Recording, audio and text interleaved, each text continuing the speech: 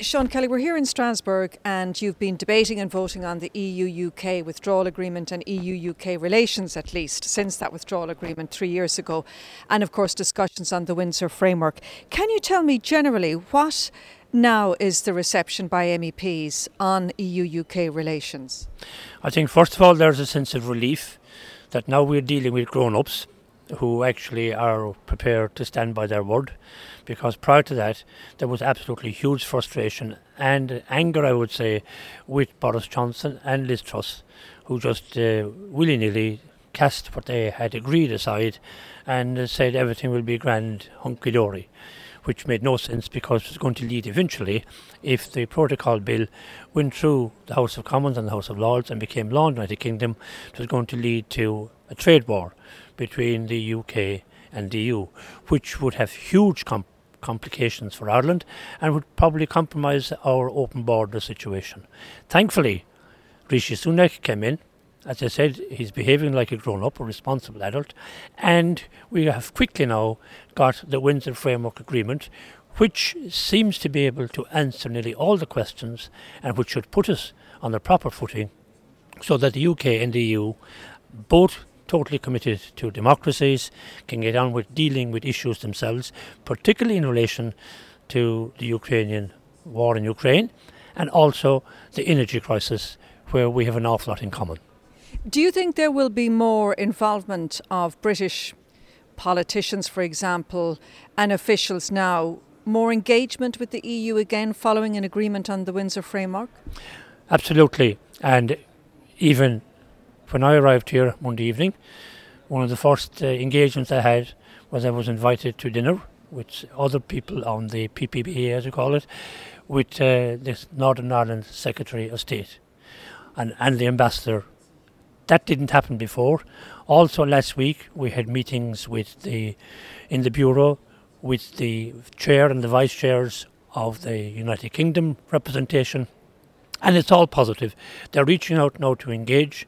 We're also looking at issues beyond the Windsor framework, things like Horizon, where they can be involved in research projects, possibly Erasmus, but generally cooperation. So as I say, we are now beginning to deal with this as true democracies and as you would expect from mature adults.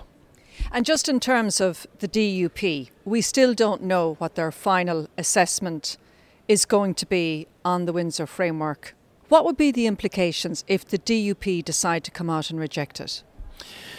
Hopefully they won't. And from my discussions with the British side, they're quite confident that the DUP will be in favour. Not all, but enough. And also it's significant, knowing their history, because usually they come out and say no way, over our dead bodies. They didn't do it in this situation.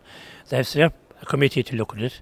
They also had 7 steps that they required before they would agree to anything. And my British colleagues again tell me that they are 100% confident they have met all those 7 steps.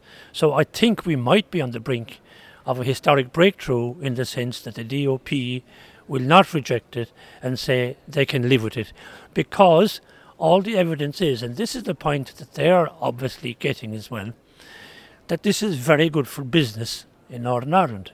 It's good for the future prosperity in Northern Ireland, and business in Northern Ireland aren't all on the side of nationalists.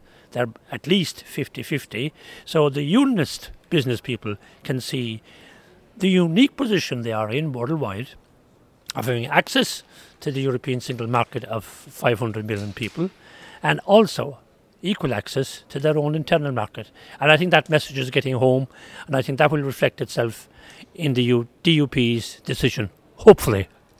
Hopefully. And Sean, just finally on that, of course, the Commission, the EU, gave in a lot. I mean, the establishment of these green lanes, these red lanes, and a relaxing of some of the rules that were pretty hard to begin with. How confident would you be that those rules will be adhered to and that the integrity of the single market won't be damaged by having goods coming in through a green lane but ultimately going into the single market through the Republic of Ireland by whatever means, but not legally? That's a great question. And as they say, the proof of the pudding will be in the eating.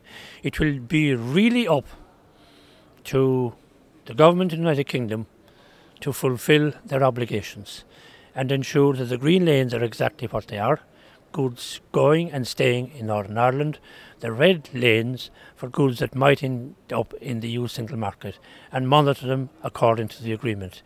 You're absolutely right, the EU has gone further than I thought they would go in stretching the lessening of checks. But at the same time, once the UK cooperates, exchanges data, which they have agreed to, and lives up to its obligations, then this will work, and it will put all this tension and hassle and conflict that we are so sick of at this stage for the last 5 or 6 years of Brexit out of the way.